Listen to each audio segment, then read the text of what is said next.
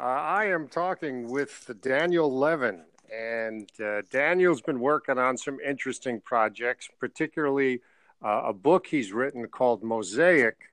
And Daniel is all about making some real connections.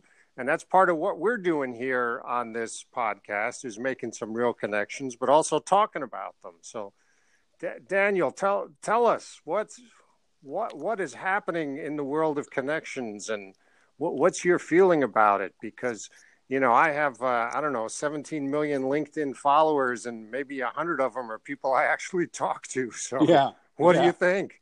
Well, I don't know, but I want to be connected to your 17 million followers. That's for sure. I exaggerate, of course. No, of course you do. But isn't it amazing that we live in the most connected time the world has ever known? And so many of us feel isolated and alone. So many of us try and build up our social media with friends that are just like what you say. I mean, I do it too. Everybody does it. Right. But those aren't real connections. Those aren't real friendships. Just because they're a friend and they like something that I say doesn't mean that I have any idea who they are, what they believe, what pains them, what makes them happy, what they feel about an issue in the world. We are more disconnected in the most connected time in the world's ever known. We're more disconnected than we've ever been. We know what's happening 15,000 miles away 3 seconds after it happens, but we don't even know the name of our next door neighbor. Yeah, isn't that amazing? That's really amazing, and that's true. I have neighbors. They're nod to neighbors, right? We never talk. We just nod at each other, right? Nod to neighbors. Yeah, that should be the name of our next book. I like it. Nod to neighbors. So really what is the digital world we're all for, because it's not going away. It's only going to get more and more and more and more. We have to understand how to coexist and how our connected reality to that world is going to make us more connected to things, more connected to each other, rather than less connected to each other. And if I can say it, and I would love your feedback on this. All my life, I grew up walking away from amazing opportunities that most people would have said are heaven on earth opportunities. All in search of something people would laugh at, saying, "Are you just going to find yourself again?" Right. Uh-huh. Right? I grew up in the 60s and the 70s, right? Where everybody was finding themselves. But now as I look back on the world that I've grown up in, what I see is a lot of people that have some money, but not many people that have contentment. I see a lot of people that are looking for the next ClickFunnels that's going to work for them, but not many people that know really how to connect. I look at a lot of people who think they know their business, but they don't know themselves. And so how can we know what we're doing in the world if we don't even know who we are, who's doing it? I think that's a good point. I think that's a very good point. And we get so busy doing activity or doing actions that we think are making something happen. And sometimes they do. Sometimes they make things happen. But it's not different. It is very different than from when you had to actually talk to people, because that's the only way you could get a reaction is if you talk to them. Yeah, there was a time where we did business with a handshake, right? Oh, yeah. We looked each other in the eye. The thieves that stole from us had to literally come into our house or into our pockets to take what they want. Now they go sit behind a screen. They enter into my bank account. They drain my bank account, and I don't even know that it's happened until a few hours later when I wake up the next morning. I mean, the world we live in has become incredibly small now, but it isn't bringing with it the same level of relationship, the same level of connection, the same level of friendship that we once had when it was when the world was more distant. Right. And so the question is, how do we connect now in a world This is a really interesting conversation. I don't have it often, Tron. Well, good. But this is an interesting conversation. Ever since species has been on this planet, it's been the most intelligent species on the planet. Right. Would you agree with me? At least from our point of view, yes. From our point of view, at least. Okay. Right. But we are coming upon a time, and it's already starting to infiltrate into us, where within 5 to 20 years, we will no longer be the most intelligent species by any standard. AI is rapidly growing into our existence. Oh, yeah. In a way, 90% of the jobs we have, 90% of businesses that we have, 90% of the businesses in the Fortune 50 will be out of business. They'll be extinct. There'll be no reason to have them anymore. Yeah, and I don't think anybody appreciates what this next is going to look like, because it's not going to be the kind of disruption that we had in the Industrial Revolution or in the information age or whatever. What is it going to look like? And what is that going to do to connections? Because AI is going to be telling you what your connections are. AI is going to be our connection. And on top of that, we don't talk about it because it sounds weird and they want to put you in a Looney Tune when you talk about it. But science knows beyond a shadow of a doubt that we are not the only planet in the world or the galaxy or the universe or whatever the biggest qualifier of that information is. We know now through science that there's life in other places other than Earth. And what will happen when we have a convergence of AI, which is going to be growing exponentially, with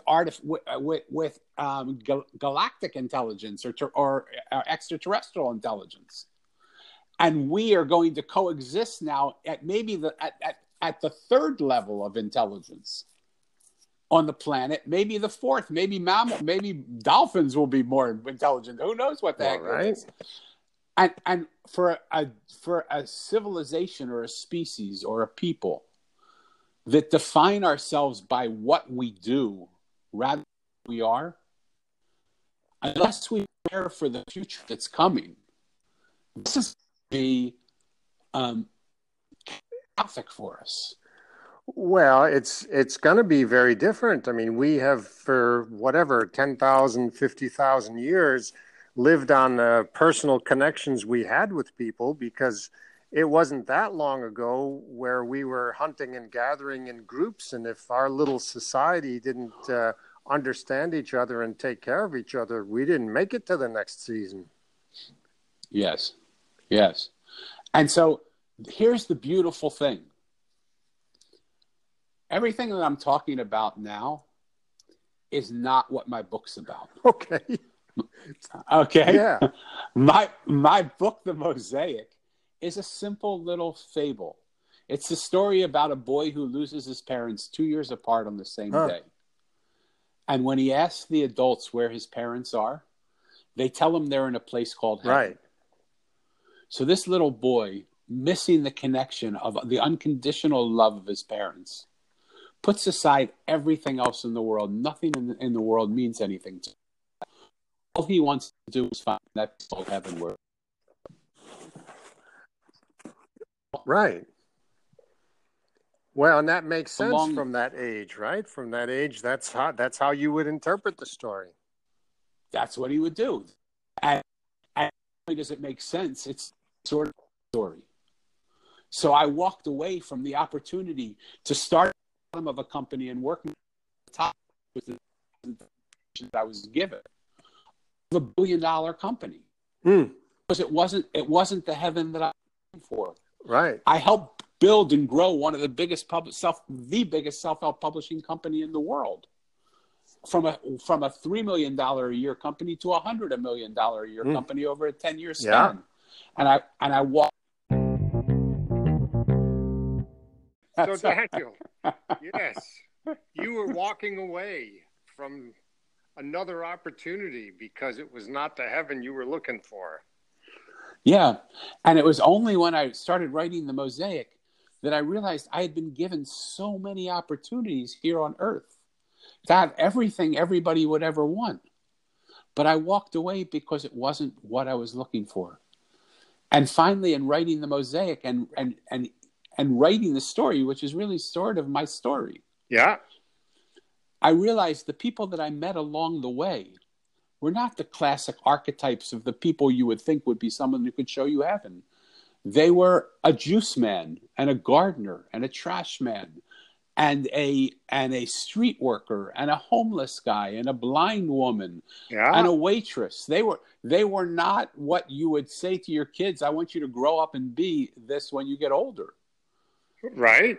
But I guarantee you I would give every cent of everything that I have if my son decided to be the trash man of the Mosaic. Uh-huh. Because the trash man in the Mosaic, in the story, Mo is the main character. He's the protagonist. Yeah. And he's walking with nothing in his hands and nothing on his back, just the clothes on his body.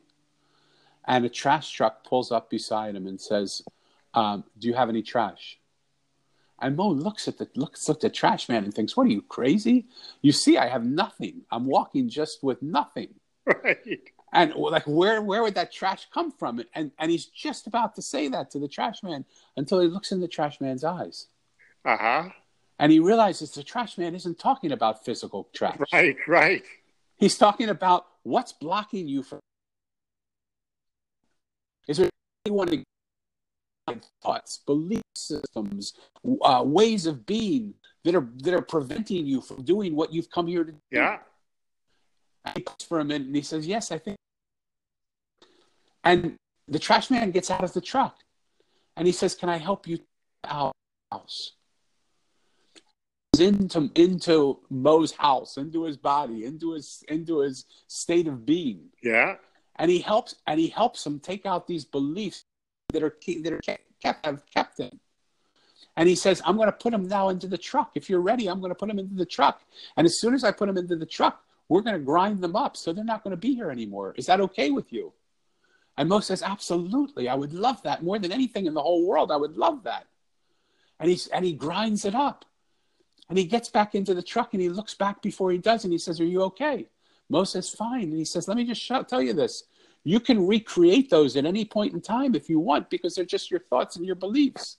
But now we've taken them away from you and you don't have to be limited by them anymore. So why would you recreate them? But I'm going to drive away now. So you're free to do whatever you want with them, but enjoy the freedom of not having these limiting beliefs. Right, as long as you can stand it. As long as you can take it. Right. And what would that world show you? What would you see if you could see the world differently than you see it? What could you see if beliefs and things that hold you bound were no longer there? Yeah. And in essence, that's the theme of the book. It's about connection on one hand, but it's a book about what would happen if we could see what we don't see. Right. And all too often, we just live in our same silos. Of course. We live with the people who believe like us, think like us, feel like us. I mean, look at the political status of the country today. It doesn't matter which side of the fence you're on a side. Yeah. And until we get out of the side consciousness and come into the middle, until we melt down the silos of like-mindedness, which used to feel so good, because when we felt alone and nobody believed like us, we found a group of like-minded people and we just celebrated. We thought, oh my God, these people think like me. I'm not as weird as I thought I was, right? I love these guys. And we stayed there and we built and we made it stronger and our voices became louder and more people were saying the same thing. But then everything has a beginning and a middle and an end. Yeah. And right now it's like community because what they're doing, they're getting bigger and stronger. The silos of like-minded communities is getting larger and deeper. And what's happening in the very fabric of our society is torn apart by like-minded communities. You can only see what they see and not anybody sees. And anybody who sees what something they wrong. Right. They're no longer worried about solving the problems of the world. We're worried about the fact that our side solves the problems of the world. We're Yeah. no longer worried. And you don't have to look at it just in government. Look at it in religion. Look at it in economics, in business. Look at it. Everybody is trying to sell everybody else on something that will make them better. What if they didn't need to be? What if we were all just fine? Right. Well, Are you with me, or is that of course. sound crazy? No, so one of my favorite authors is Jonathan Swift, and I love his story about the big Indians and the small Indians. You know about them, right? Yes, yes. Yes. So, what a wonderful story. I crack my egg on the big end, and you crack your egg on the little end, so you must be an Yes. ass. So, Yes. so, Yes. Yes. So really so the story is exquisite, and it makes people feel something they never felt before, because it's sort of a celebration of the ordinary in a world where everybody's trying so hard to be extraordinary. The Mosaic's a celebration of the ordinary, and that sometimes makes people uncomfortable. right? Because when I ask you on a scale of 1 to 10, with 1 being what you never want to be and 10 being what you would die to be, where would you put the word ordinary? Well, I I use a different term. I just think people should strive to just be regular, just and and I find that sometimes in interactions with people is that they either try too hard or they have some weird feeling about themselves that makes them act weird, and I just want to say just act regular. It's fine. Just be regular. So I maybe love that's that. ordinary. Maybe that's the I same love thing. that. And you're already a thoughtful person. So, but when I ask the world in general on a scale of 1 to 10, with 1 being what you'd hate to be and 10 being what you'd love to be, where do you place the word ordinary? 90% plus say a 1 or a 2. Well, right. Right? When I ask the same question, same scale, 1 being what you don't want to be and 10 being what you'd love, where do you place it? They say a 10. They Right. say, right? So I ask them, and I say, maybe it's just a little bit of a qualm of the English language. Just answer me this question. Why do you, ordinary is something you don't want to be? Why do you want to be extra something you don't want to be? Touche. Okay. And they say, well, you misunderstood me. That's not how I really mean it. I said, okay, I understand. Right. But here's what the mosaic between the lines is speaking about. So why am I talking about between the lines all the time? Because I want your listeners, when they read this book, and I want them to get it. I want them to get it from Amazon. I want them to buy it today. Don't waste another day. Not because I want to I care about the few dollars I'm going to make from it. That's fine too. But I want them to get it because I want to alter and disrupt the way they think.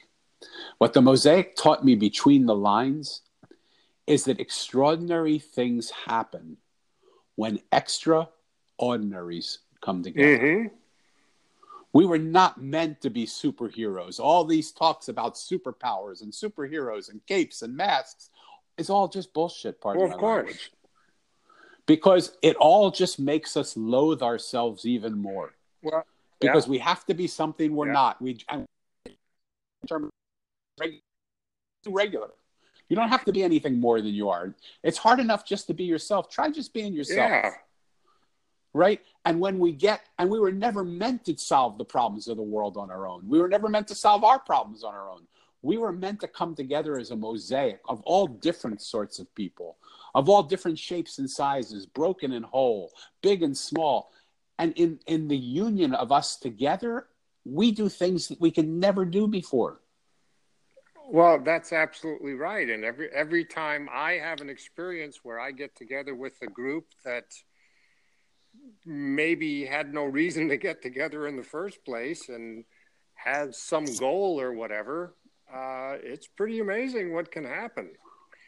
Yeah. So I had something similar happen not too long ago. I've been trying to build sales training platforms for a long time, and I've built so many of them. And, some of them were good, some of them were less good. But it's always, sales training and team building are always painful for everybody because, half the things you do are lame and half the other half don't always work. And so I thought, well, this just has to be fun. So I just need to make a game out of it. And I had no idea how or what it was going to be.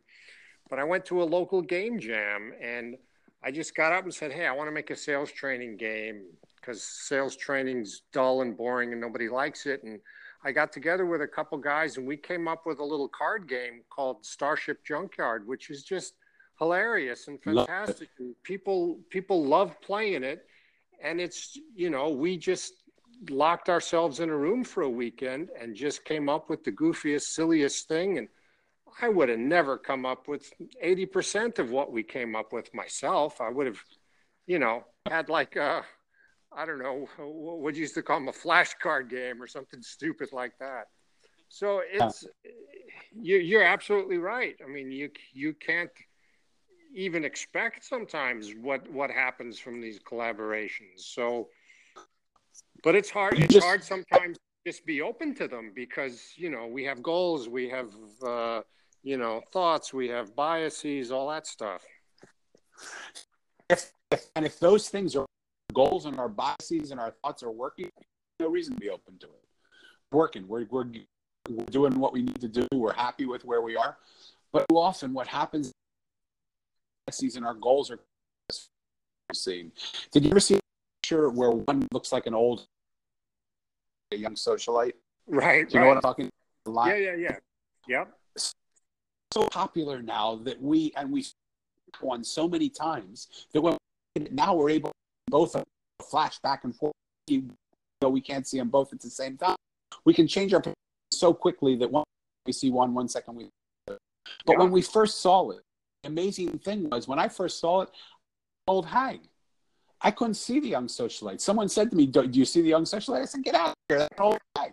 Right. They said, "No, do you see the young socialite?" I said, "No, you're crazy." That. Yeah. And here's the thing: what happens is our thoughts, our biases, and our goals literally prevent us from seeing the other things that are available.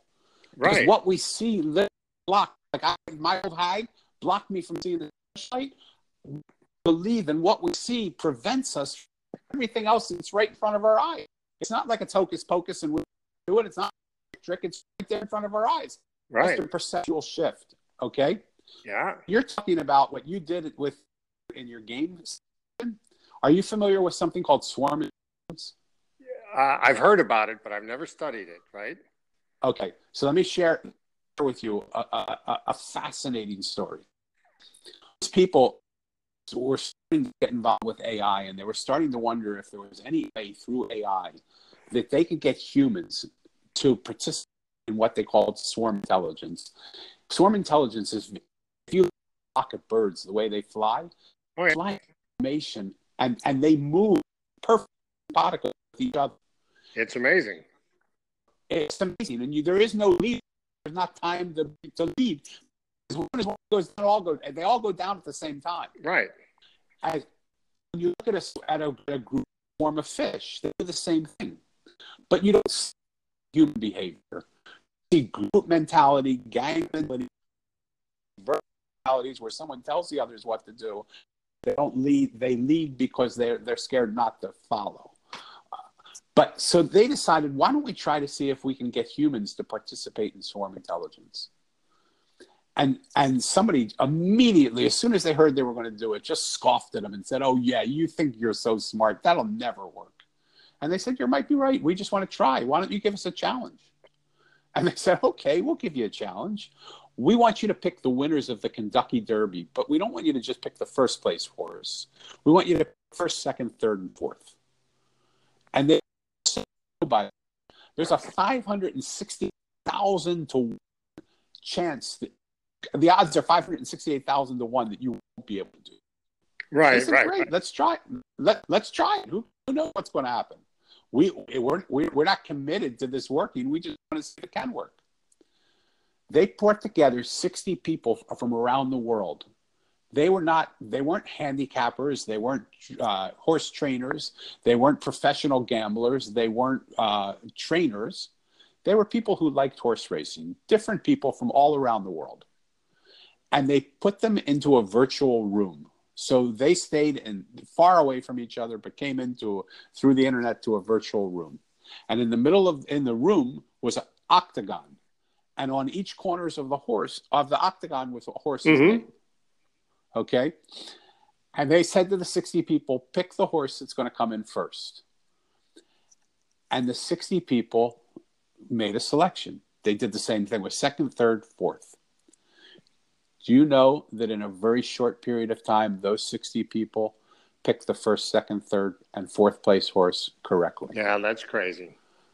It's crazy. Now, here's the even crazier thing. Not one of them picked the first place horse to come in first. Not one of them picked the second place horse to come in second. Only one of them picked the third place horse to come in third, and nobody picked the fourth place horse to come in fourth. So this group of 60 people in a virtual room, moving a virtual square to a point on an octagon, came up with answers that none of them individually, it wasn't like the group of 30 of them already knew this one was going to come in first and everybody else followed. Nobody on their own would have done that. But collectively, they came up with answers to questions they would never be able to do on their own. That's amazing. That's the paradigm of the mosaic. That's a collected consciousness. That's a mosaic thought process. And that's what I'm trying to bring into the world right now, a paradigm shift from a vertical reality where in our businesses, we tell people what to do. We talk a lot and listen a little, to a mosaic reality where everybody shows up and every voice is listened to and every voice is heard, and collectively we come up with solutions. That sounds like a good plan. And I'm going to go buy the mosaic as soon as I'm done talking to you. Thank you.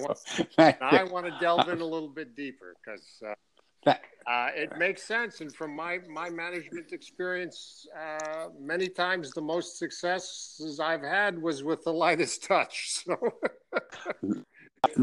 touch. And Tron, if a lot of times I'm talking about, I'm talking in the newsletter that I just developed. It comes out Sunday mornings, early in the morning. I send it out, but it comes out only once a week. It's not a barrage of emails. If anybody's interested, I don't know, maybe they can connect with you and just send their email, say I want to be on the email list, or they can go to the mosaiconline.com and email me there, or find me on social media, said I want to be on your email. I want to be on your email list, because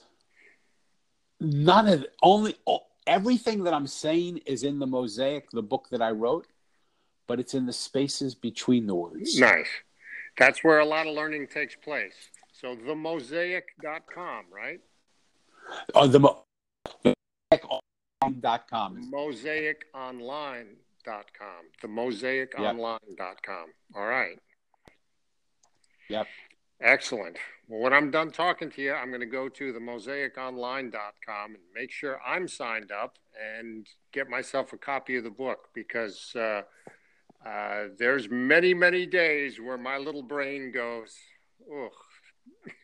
And yeah, no, totally. Right? The other place you can get it if you want the book quicker is you just go to Amazon and they'll get it out to you quick as all right, perfect. Okay. But here's the amazing thing for entrepreneurs in general. It's a lonely life we're living. We are trying to run businesses on our own. We create masterminds. We create groups. But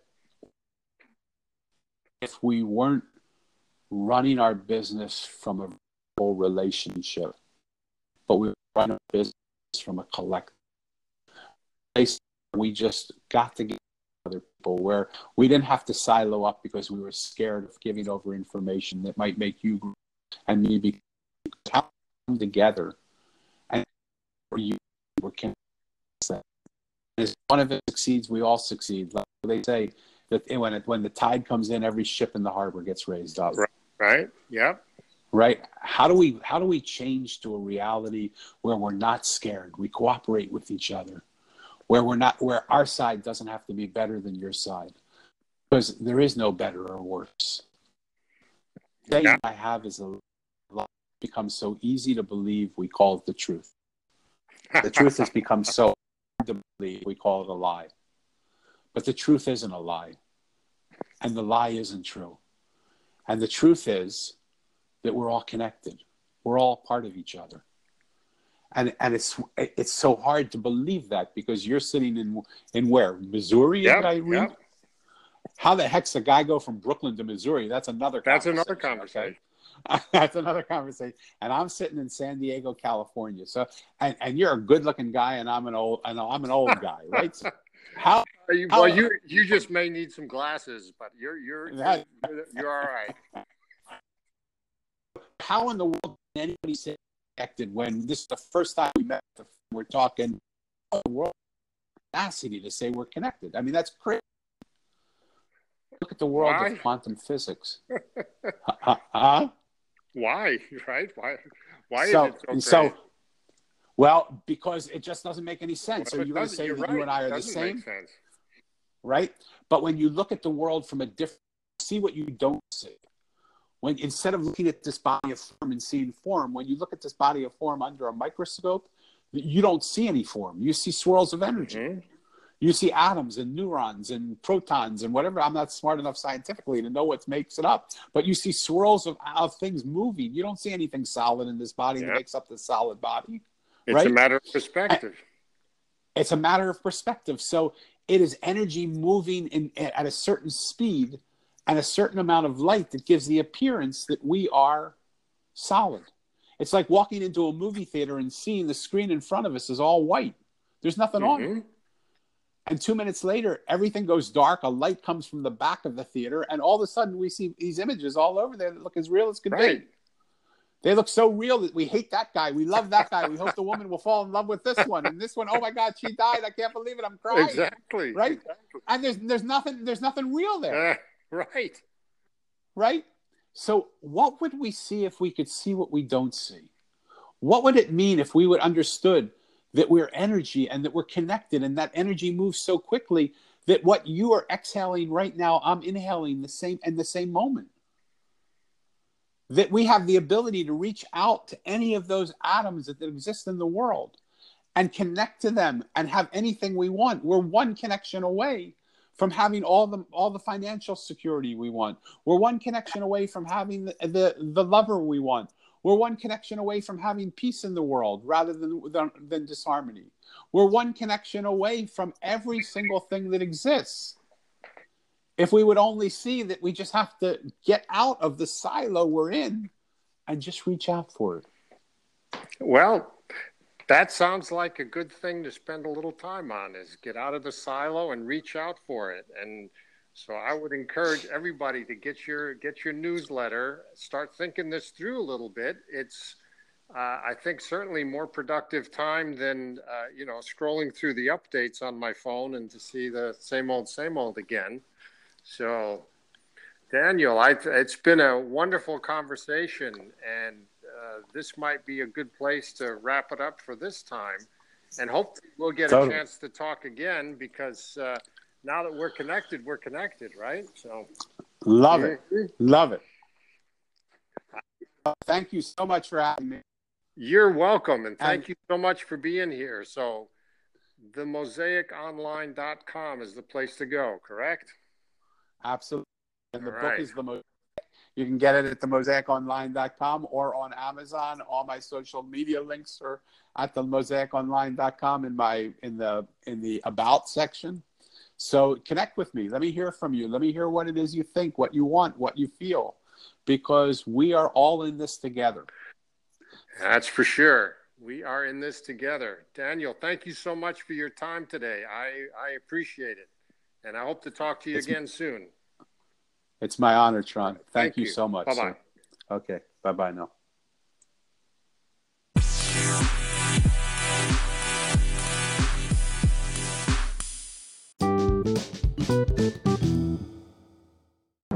What do you do for sales training when sales training is so frustrating and seems so counterproductive sometimes?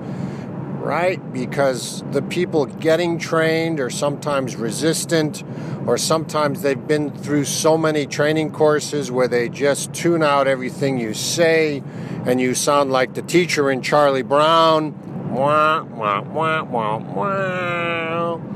Sometimes the people doing the training are so frustrated because they come up with some really good material and go out in the field and prove some really good phraseology and techniques and approaches, and then when they try to train it, sometimes it doesn't work in reality the way it worked for them, or it doesn't work for the particular people doing it, or the folks who get the training just don't feel like putting in the time to perfect it. It's really frustrating for the trainers. It's also really frustrating for the higher-ups, for the big bosses, because they invest in training and they invest in training materials. And sometimes the numbers don't move, and so they wonder, well, why are we doing this? What's the point? So I've come up with a couple different approaches for sales training that maybe are helpful. One idea is to make it a self-driven process, where the salesperson is on their own sales journey, their quest for sales proficiency, their quest to be their own sales hero. So if you want to check that out, go to solvingsales.com. That's all about my self-driven sales journeys program. And you can subscribe to that for, I think right now it's $5 a month. I'm making it super easy so people can get in there and start creating their own journey to sales mastery. Solvingsales.com. Solvingsales.com. Thank you.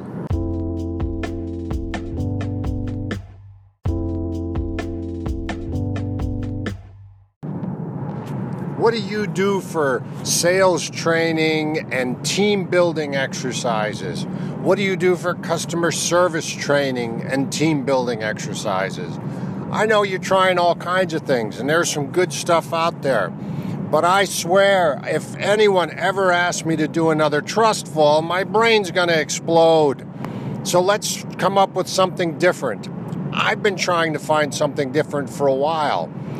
And I thought, well, why not? Let's come up with a sales training game or a customer service training game, something fun that everyone can get into and that they can laugh about and challenge each other and poke each other a little bit and feel some of the emotional ups and downs that you get when you're in customer service and sales. So I went to a game jam headed up by the local regional economic development group here in Columbia and Boone County, Missouri.